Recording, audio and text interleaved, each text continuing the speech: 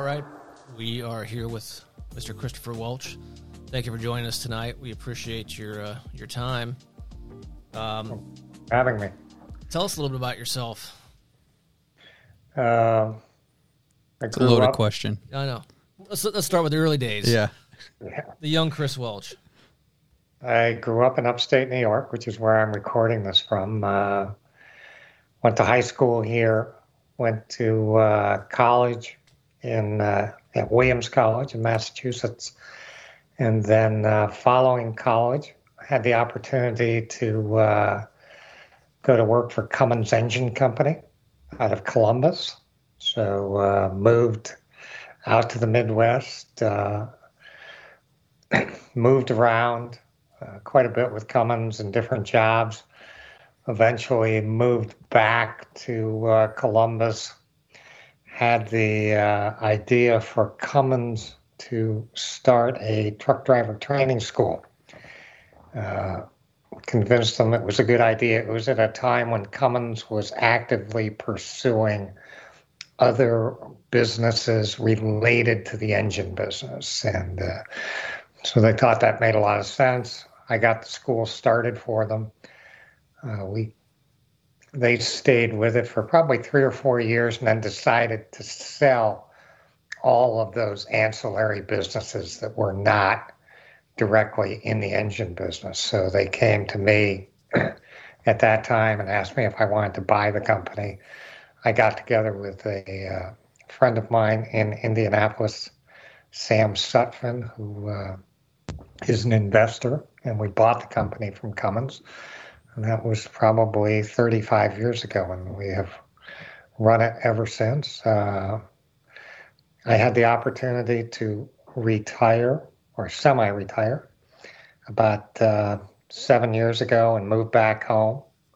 We found a beautiful piece of property in upstate New York, not far from where my family lived and all my siblings, 100 acres of land on a beautiful river flowing right out of the Adirondacks. And it was, my wife is a physician. She was in a position where she could move. I've got good people at the company, and so we just decided that was the time to make the move. Our kids were still in high school. We had one daughter that was at IU at the time, and so from a timing standpoint, it worked out pretty well. And we moved to upstate New York, and it's ended up being a really good move for me and for the family. And knowing that, I don't know why we're not there doing a seriously. live interview there then. I think we need a satellite studio. It's an absolutely beautiful place. There are lots of nights that I'll sit out on by the fire pit and pinch myself and think, this must be the most beautiful place in the world. That sounds awesome. In fact, we've got 100 acres of land and horses and cows and I've got 7 dogs, and it's pretty nice. Sounds great. So when you moved originally from upstate New York and came to Cummins in Columbus, what was that change of scenery like for you coming to the Midwest? Was it more culture shock or no? Culture shock. Yeah. I did not realize how flat it was out there. I remember driving from the airport in Indianapolis down to Columbus, and you just drive through cornfields and soybean fields, and it's culture shock in terms of not just the landscape, but the people are different. We're up here in upstate New York, and it's just a little bit different kind of vibe that you get from the area. But this is where I grew up. My family was back here. My mom was still alive at the time. The timing worked out well in the sense that she was in her mid-80s then. She was still self-sufficient, but getting to the point where she needed help so I could go and take care of her every day and get her breakfast and then go back at night and get her dinner. And so she eventually had a stroke and passed away a couple of years ago. But it worked out really well in terms of me being able to help care for her my wife was back here, and she's a physician, and so she was able to help us out too, and particularly on some of the medical issues. So Sure. yeah, it's been a great move. And my son Chris is a huge bike rider, and if you like to ride a bike, there might be a better place to ride a bicycle, but I sure haven't found it. It is just gorgeous here. I mean, you can ride. I say I'll go out and ride for 50 miles, and you get incredibly challenging riding, beautiful views, and I might see a dozen cars in 50 miles. That's nice. Yeah. It's really nice. So yeah, it's really worked out well. And our youngest son John, who is now 19, loves horses, and my wife loves horses. So we've got 4 horses, of which 2 are draft horses, and they big Amish draft horses. Mm-hmm. They pull one of those big wagons, and yeah. Sounds great. Well, going to the Cummins story, when they came back to you to see if you wanted to buy the business, the entrepreneurial side of us finds that very intriguing. Like I think that's very cool, because I got to imagine that it's probably, I could be totally wrong here, but to me that seems fairly rare that a corporation the size of Cummins would come to employees to see if they would want to buy that versus just selling it outright to a third party or someone else. It sounds like you had built it for them, though, right? So it was kind of your pet project almost, and then I built it from the ground up. The other thing is that knowing Cummins, if you're familiar with Cummins, one of the things that Cummins was most concerned about in the transaction was that whoever bought it would not do anything to tarnish their reputation. And when they sold it to us, they sold it together with the Cummins name, which we would keep for 1 year. And their main concern was, it was small potatoes for them in terms of dollars, but they did not want their reputation tarnished in the least. So after a year, we changed the name. We kept the Cummins C, put a 1 after it, and called it C1. And it's turned out to be a great business. We now have 10 or 11 campuses around the country, and I think it's an incredibly rewarding business, an opportunity to help people get on a new track in life, and take somebody who might have worked at the 7-Eleven their whole life and put them in a new career where they can make good money and buy a home and put their kids in college and do those kinds of things. Plus, we employ a lot of people. So it's been a great business. Yeah, that's great. Yeah, I would awesome. Like to think that as a buyer, it's kind of reassuring to have a company like that wants to make sure this is successful once that transition has been made. Yeah. So that's kind of a good feeling as well. Yeah. Yeah, I tried to convince, my daughter went to IU, and I tried to convince her when she graduated to go to work for Cummins, because I think it's a great company for women to work for as well. But she decided she didn't want to work in an office. She wanted to be outside, and she moved out to, with her IU degree, moved to Snowbird in Utah, and she's on ski patrol out there. Absolutely loves it. That's not a bad choice either. Living the dream. Yeah. Right. Yeah. And the pictures she sends every day are just unbelievable. She's got to be a good skier too. Snowbird's tough. I've been out there a few times. She's a great skier. Yeah. I taught her to ski, and those days of me being able to take her to school on skiing are over. She's long past me. So. Well, she's clearly highly intelligent as well. She went to IU. She selected a quality education. Okay. Just saying. My wife went to Purdue. Hey, see? So there's somebody that knows what's up. Mm-hmm. She's a doctor. Yeah. Boiler up. I knew you were going to do that. Always. Any chance I get. We're like a house divided here. I feel like we should have that pop up from time to time whenever we feud. Yeah, that'd be cute. Yeah. We can keep track too. Yeah. Okay. Anyway, So okay, so when you moved back to upstate New York from Indy, or I guess Columbus, We were living in Noblesville. Noblesville. Okay.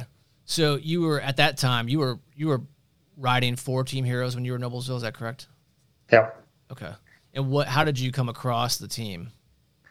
I was originally on the Indiana Masters team. Are you familiar with them?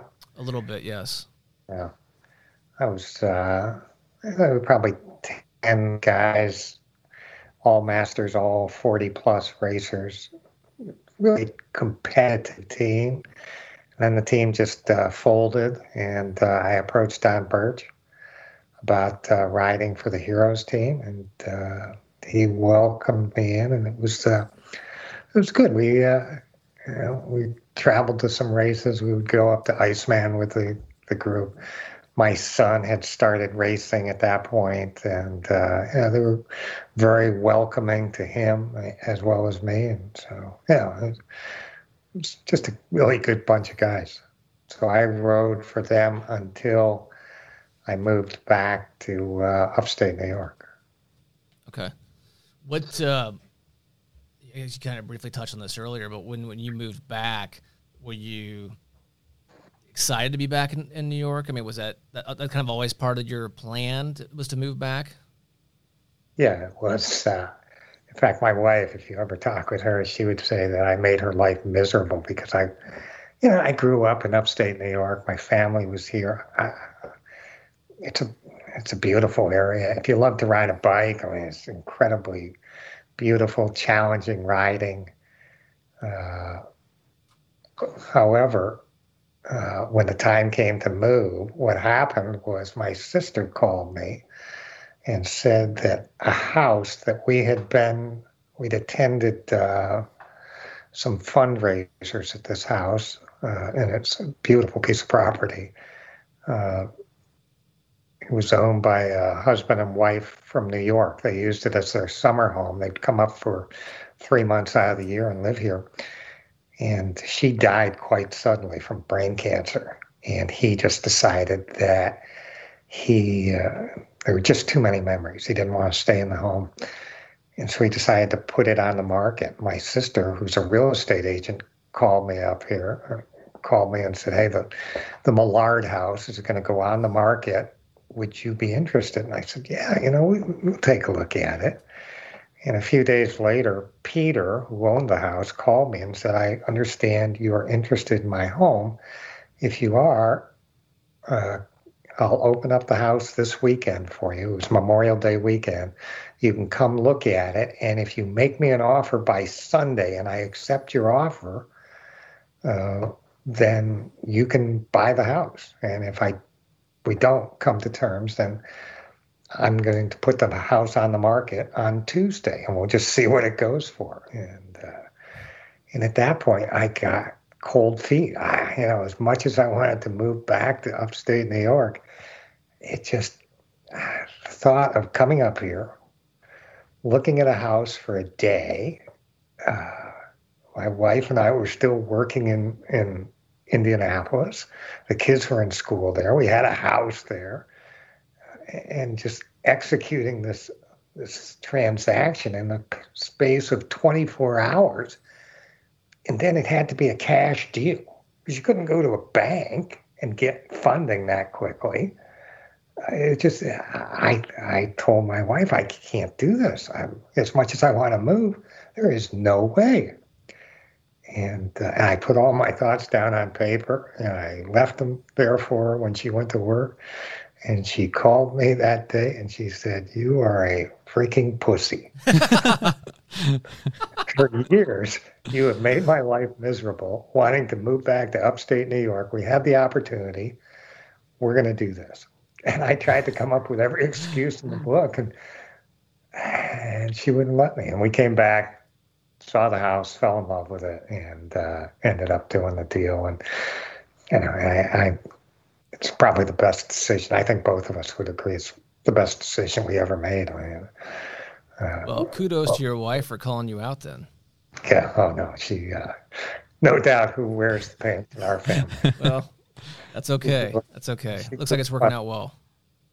She grew up on a farm in northern Indiana, and she speaks her mind. So yeah, she's pretty tough. Well, good.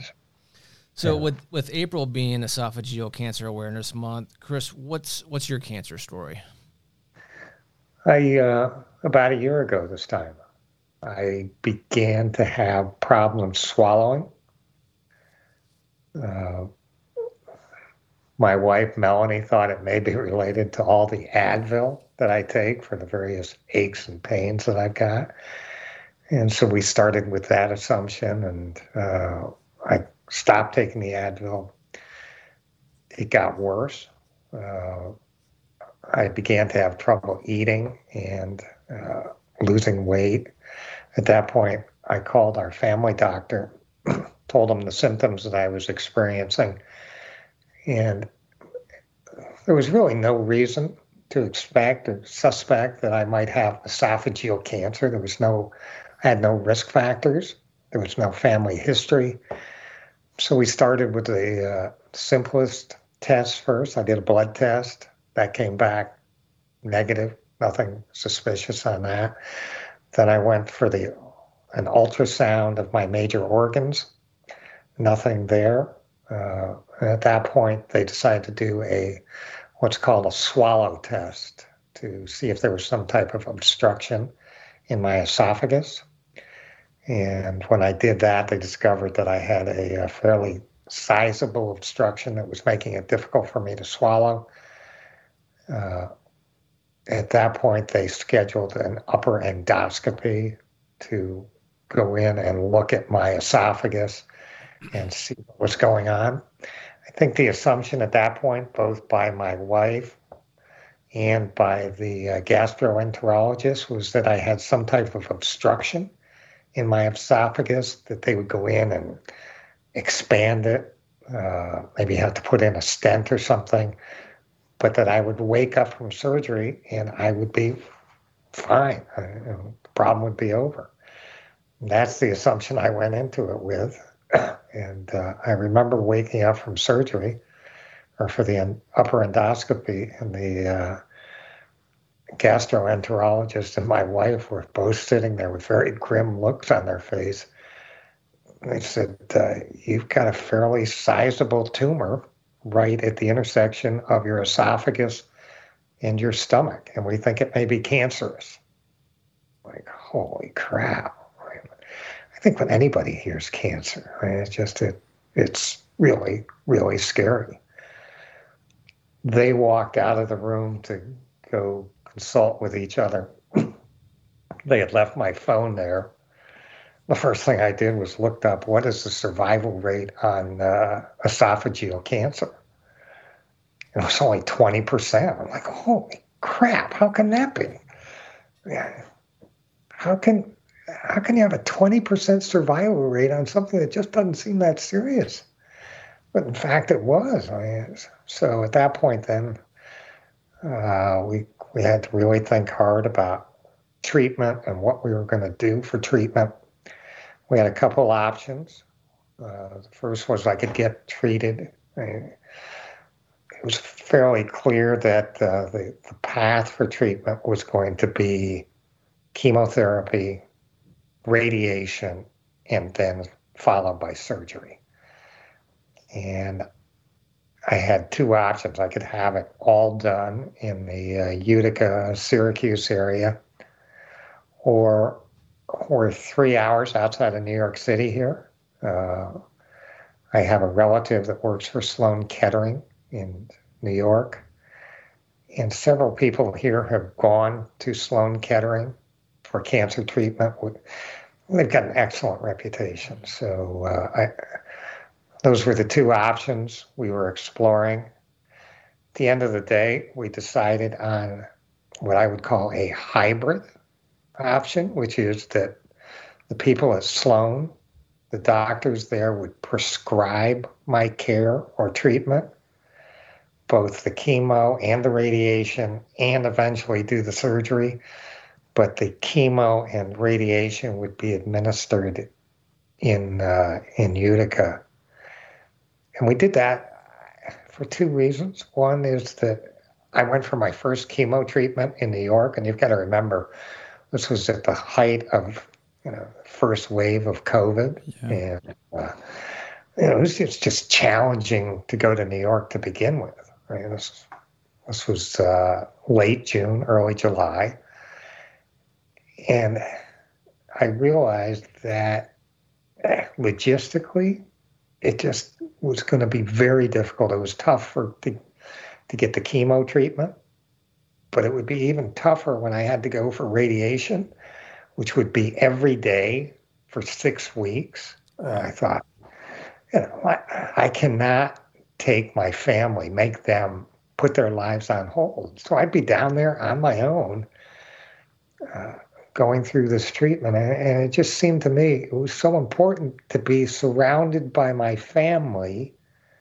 as I went through this whole process. So we made the decision to do a hybrid approach. And the other reason was that I realized going down to New York that one time that it's important for me to stay in my routine. And my routine is I get up every morning, I walk my dogs for a couple hours, then I come back and I ride my bike for a couple hours, and then I do work around the house. And if I was down in New York, I wouldn't be able to do that. So for those reasons, we decided on a hybrid approach. And I think that worked fairly well. You've got to be, as a patient, you've got to be probably more involved in your care because you're trying to manage the cancer care between two very, very different healthcare providers.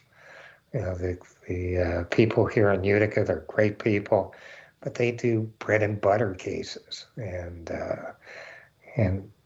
they were the ones who were administering the care. But it was the people in New York who are really on the cutting edge of cancer research. And my oncologist there, that's all he does is esophageal cancer.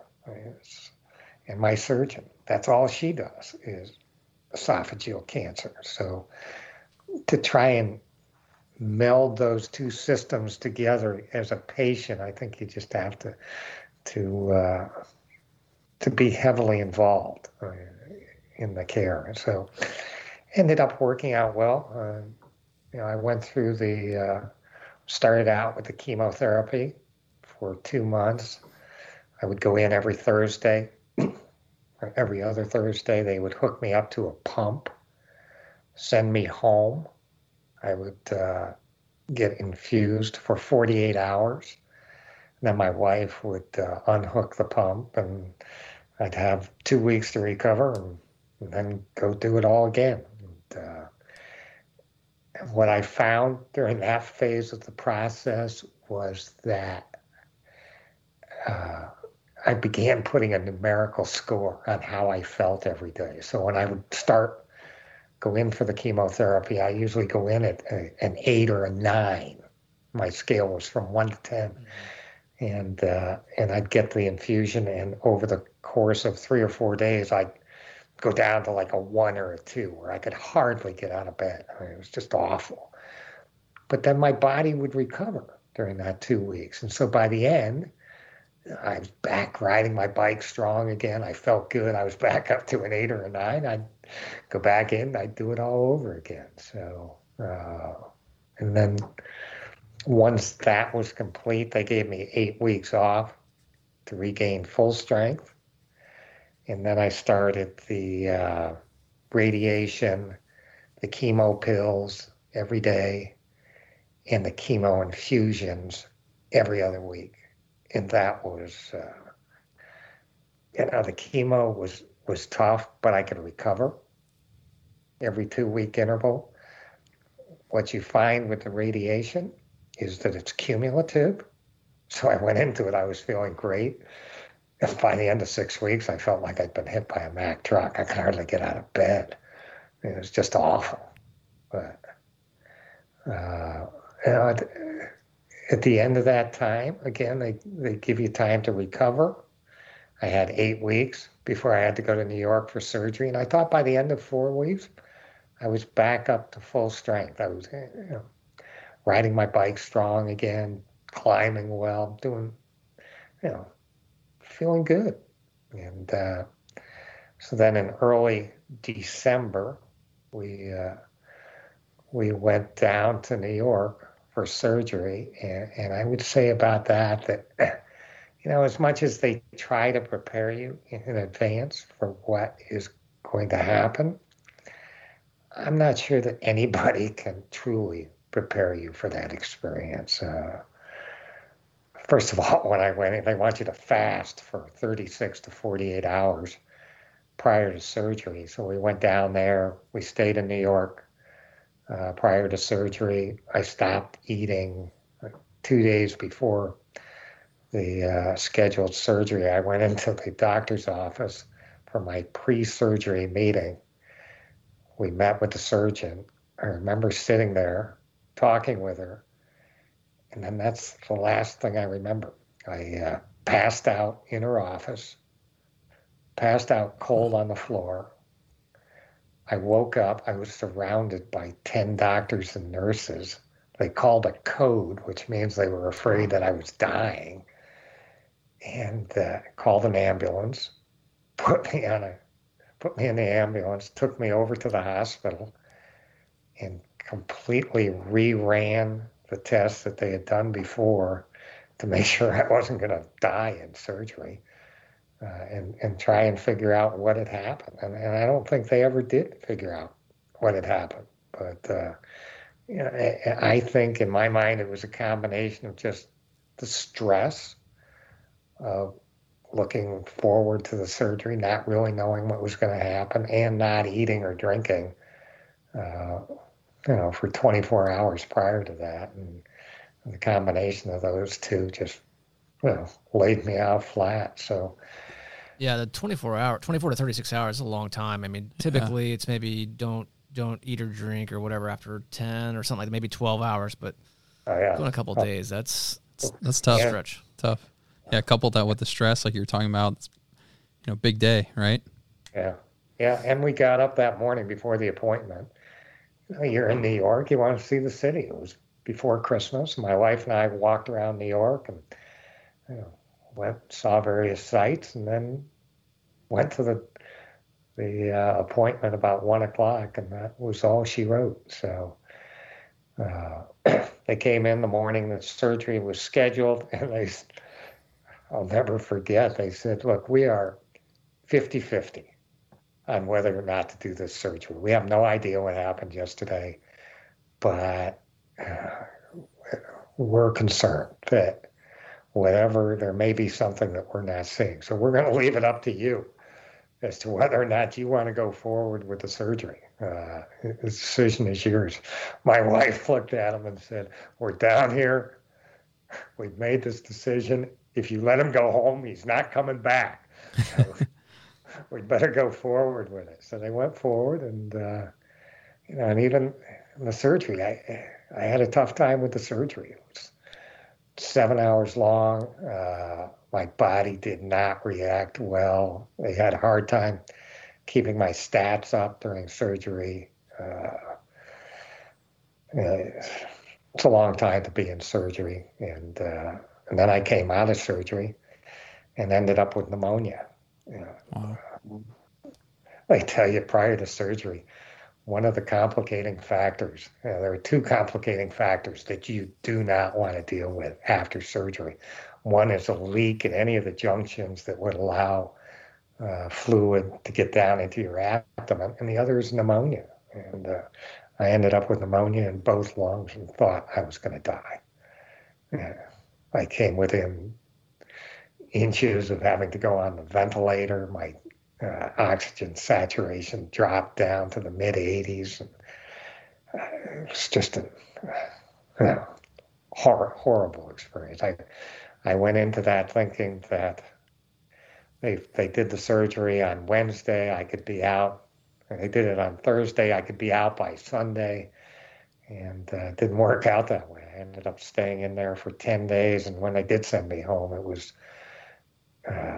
I was incredibly weak and just barely, I could hardly make it up the stairs at home. I mean, it was just, so that was a tough experience. So that was December, correct? Yeah, that's why I Okay. came home right before Christmas. Okay. And And the here other we thing, are 4 months later, or almost 4 months. yeah, yeah, and I think the thing that they would talk to you about it, but it's really hard to prepare yourself. I felt like my body healed fairly quickly. The incisions healed. I came home on a feeding tube.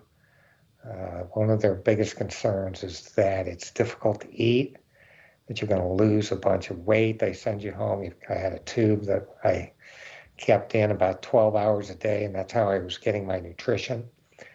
Uh, but they took the tube out after about 2 weeks, and I was able to eat semi-solid food, pudding, oatmeal, things like that. So I felt my body heal quickly, what I wasn't prepared for. And I think what most people with esophageal cancer would tell you is that it is taking my body much longer to adapt than it is to heal. And that is, when they took out 2/3 of my esophagus and a big portion of my stomach. And that's hard to live with. I mean, eating will never be the same again. It's getting a little better, but I have to eat very small portions. If I eat too much, I get nauseous. I throw up. Did they restrict what kinds of food you're allowed to eat? I can eat anything that You can tolerate. I can tolerate, and they encourage me to have a varied diet. But it's really more how much I eat, and I used to love sweets. My morning routine used to be I'd get up in the morning, I'd throw the dogs in the truck, and I'd go over to the convenience store, and I'd get a cup of coffee and a big donut, and that would be my breakfast. Well, Sounds awesome. If I did that today, I swear, I'd either throw up, or I'd have to go home and take a nap, or I couldn't do it. I find now after a lot of my meals, if I eat too much, I just have to go upstairs and take a nap. I've gotten into the habit now. I'll go out and ride my bike after I walk the dogs, and then I eat lunch, and I'm done for about 2 hours. I've got no energy, and I just feel nauseous and sick, and so I lay down for a couple hours, take a nap, then I get up and work again until. Now, you had mentioned that one of the things you didn't realize, coming out of this was how much you were adapting to all of it. How did they prepare you for this? Or did they give you some idea of life might be like this after the fact, or was it a lot of kind of learning as you kind of found what your new routine was, right? From the outset, through about 2 weeks after surgery, Sloan Kettering had a nutritionist that was focused on my case. She'd call me every 2 weeks, find out what my weight was, if I was maintaining weight, losing weight, what I was eating. And she tried to prepare me for life after surgery. But I think one of the things I came to appreciate is that nobody can truly prepare you for what it is that you are going to experience. And I say that for two reasons. One is that everybody's cancer is different. In my case, not only did they have to take out 2/3 of my esophagus, but they had to take out a big piece of my stomach too. And that's a fairly major change to your digestive system. And some people, they just have to take out a small portion of the esophagus. So nobody's cancer is the same. But I think the other thing that I'm acutely aware of is that nobody's lifestyle is the same as mine. If I wasn't as active as I am, it probably wouldn't be a major issue. But I go out and I walk the dogs for 2 hours every morning. Then I come back and I ride for 2 hours. And then I work around the house. You know, I wear a Fitbit. I try to get 25 to 30,000 steps in a day. And I'm burning 4,000 calories a day. And that's tough. Tough to keep up with. That's tough to keep up with. It's tough to ingest that many calories. So for me to gain weight, I have to eat like 5,000 calories. There's no way I can eat 5,000 calories. That's not happening. So I would enjoy eating 5,000 calories if I could. Especially since you cut out those donuts. I mean. So where I am now, my weight is, one day I am bound and determined to keep my weight from going into the 140s. One day I woke up and it was 150.1. I'm like, holy cow, I got to do something. I either got to cut back or I got to eat more. But that's, right now I'm at 150 pounds and that's kind of where I think I'll be for the foreseeable future because it's really, really hard to maintain my lifestyle and eat enough to keep my weight stable. So, well, I would also like to think, though, that your lifestyle has been a huge benefit, too. And I'm not a doctor. Your wife would certainly know this better than I, but the fact that you were already physically fit certainly, I would think, lends itself to your ability to recuperate and just get through this entire process versus maybe someone who is much less fit. That's a good point, Vince. I'll never forget when I had the diagnosis. They went in, they looked at the tumor, they did the biopsy, and the gastroenterologist then called me back 2 days later, and he said, "I'm going to tell you right now." He said, "You've got cancer. It's a cancerous tumor. This is very serious. If you're going to have cancer, this probably isn't one of the ones that you want to have."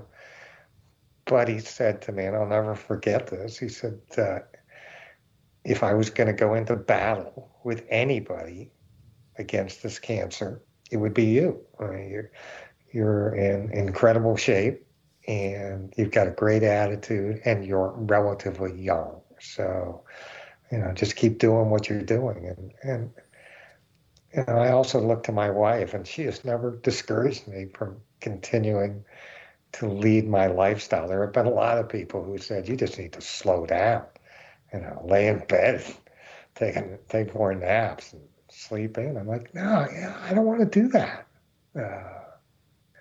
One of the goals when I was first diagnosed with cancer, I set 3 objectives for myself. And one of them was I was going to live every day to the fullest and take advantage of everything I could. And some of the greatest moments I have in life are either walking my dogs or out riding my bike. And, I would tell you, one of the benefits of having cancer is you appreciate those moments more than you otherwise might, because you don't know.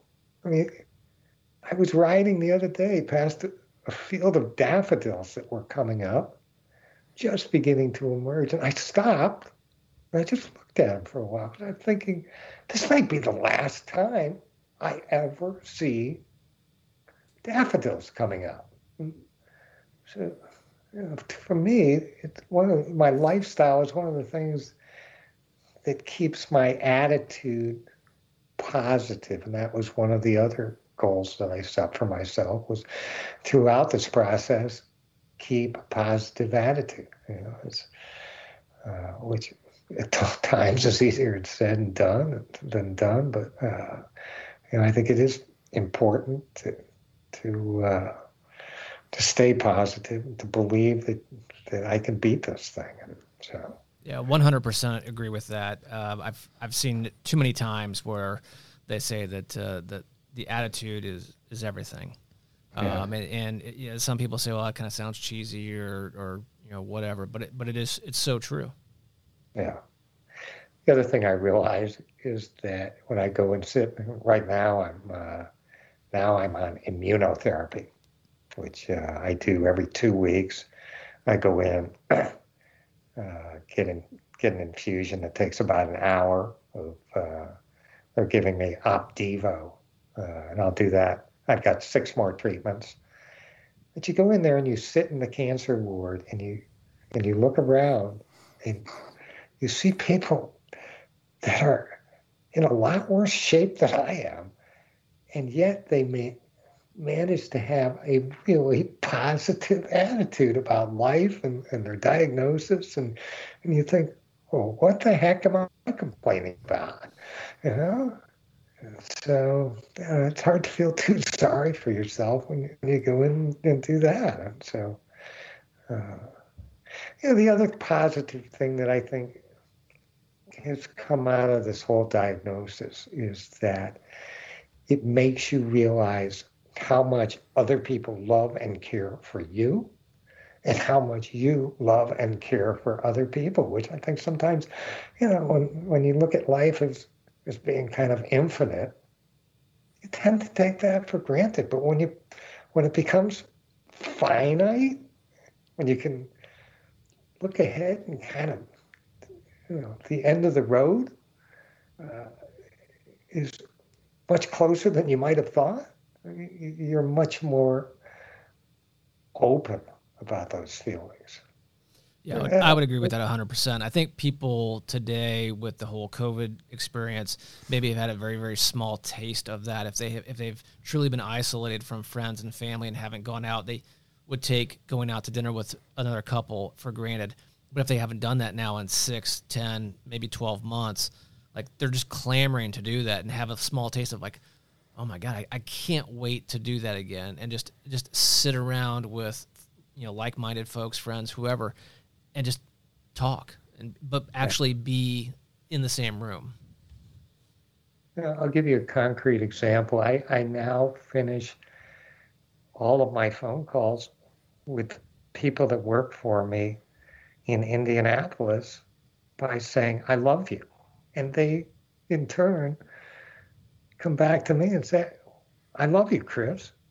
We're much more open about expressing our feelings towards each other. I mean, we've always felt that way for years, but we would never voice it. And now, I think now I find myself voicing those feelings, not just with the people I work with, but, acquaintances. And I've just been overwhelmed by the amount of caring and love that people have shown as I've gone through this process. It's really overwhelming. Well, good on you for doing that, recognizing that, and expressing that. I think that says a lot about your character, for sure. Yeah. So, it's I think in a lot of ways it's been a really. My brother told me, he's also a doctor, when I was first diagnosed, he said, get prepared. This is going to be the toughest year of your life. And it's been all that and more. But in many ways, it's been the most rewarding and eye-opening year of my life. So, you take the good with the bad or the bad with the good. So, yeah, I understand that fully. Your wife wouldn't by chance be in earshot of this interview, would she? She is not. She's not? Okay. Well, you tell her we said good on her for wearing the pants and speaking up and taking charge when it was needed. And we appreciate her helping fight alongside you for sure. Yeah, it was important when we went to New York. She was my patient advocate. And it was, she's been by my side through the whole thing. So it's, you don't have to have a doctor in the house with you, but if you do, it sure helps. And so she's been great. Well, with this being so fresh at this point, if you did encounter someone who was in, where you were 6 months ago, what would you share with them today if they came to you for some advice? I'd give them the same advice that I gave to myself, those 3 points. keep a positive attitude, live every day to its fullest. And the other objective that I've got, that I set for myself, was that at every stage of the process, try to exceed expectations. I mean, just go into it with the attitude that I can get through this. It's going to be tough. But that's the advice that I would give anybody else approaching this. And mainly just keep a positive attitude. It will get better. I will never forget when we went back for our follow-up visit with the surgeon. And she knew I was struggling with trying to adapt to the new eating. And she said to me, look, this will get better. The human body has an incredible ability to adapt. And it may, it's not going to be as fast as you want it. 3 months from now, you're not going to be eating normally again, but your body will adapt, and you will adapt to this new reality. And so you just have to go into it with that attitude. Oh, good words. Yeah. So one thing that comes to mind, I know you recently reached out based on a story that was shared on the Heroes blog and site and things like that. So obviously you've kept in touch with what Heroes has been up to. What kept you in touch? I mean, you moved away, you're on beautiful property. What kept you in touch with Heroes and everything that's going on? I think Don was always a good friend. He was very supportive of me and of my son when he started racing, and we would go to the races with him. And so I've stayed in touch with Don and told him of my cancer diagnosis. And I just consider Don, I don't see him that much, but I always considered Don to be a close friend. And there are a bunch of really, really good people on that team. And I'll never forget, my son, he was probably 13 years old, just starting out bike racing, and taking him to Iceman, and we would sit around the dinner table with these grown, mature men, and they took a true interest in him as a bike racer, as a person, and followed his career. And they're just a really good group of people that I was proud to be associated with. After we left Indianapolis, my daughter went back to race Iceman, and the group welcomed her in just like she was part of the team. So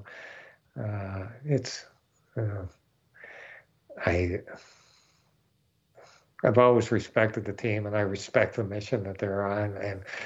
And now, as somebody who has cancer, you can appreciate it even more.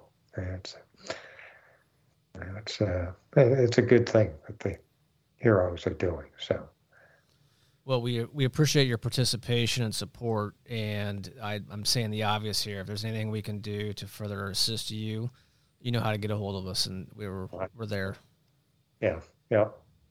We'll be out there in 3 weeks, so I may call Don and try to get together with him for a ride. So we still own the business in Indianapolis. We're coming out for a board meeting, so I get out there every quarter. So. Well, great. If I don't see you when you're here, take care. Keep kicking cancer's ass. We'll be here to assist however we can. Don't be a stranger if you need something. And okay. We really appreciate your time tonight and sharing your story. Yeah, thank you.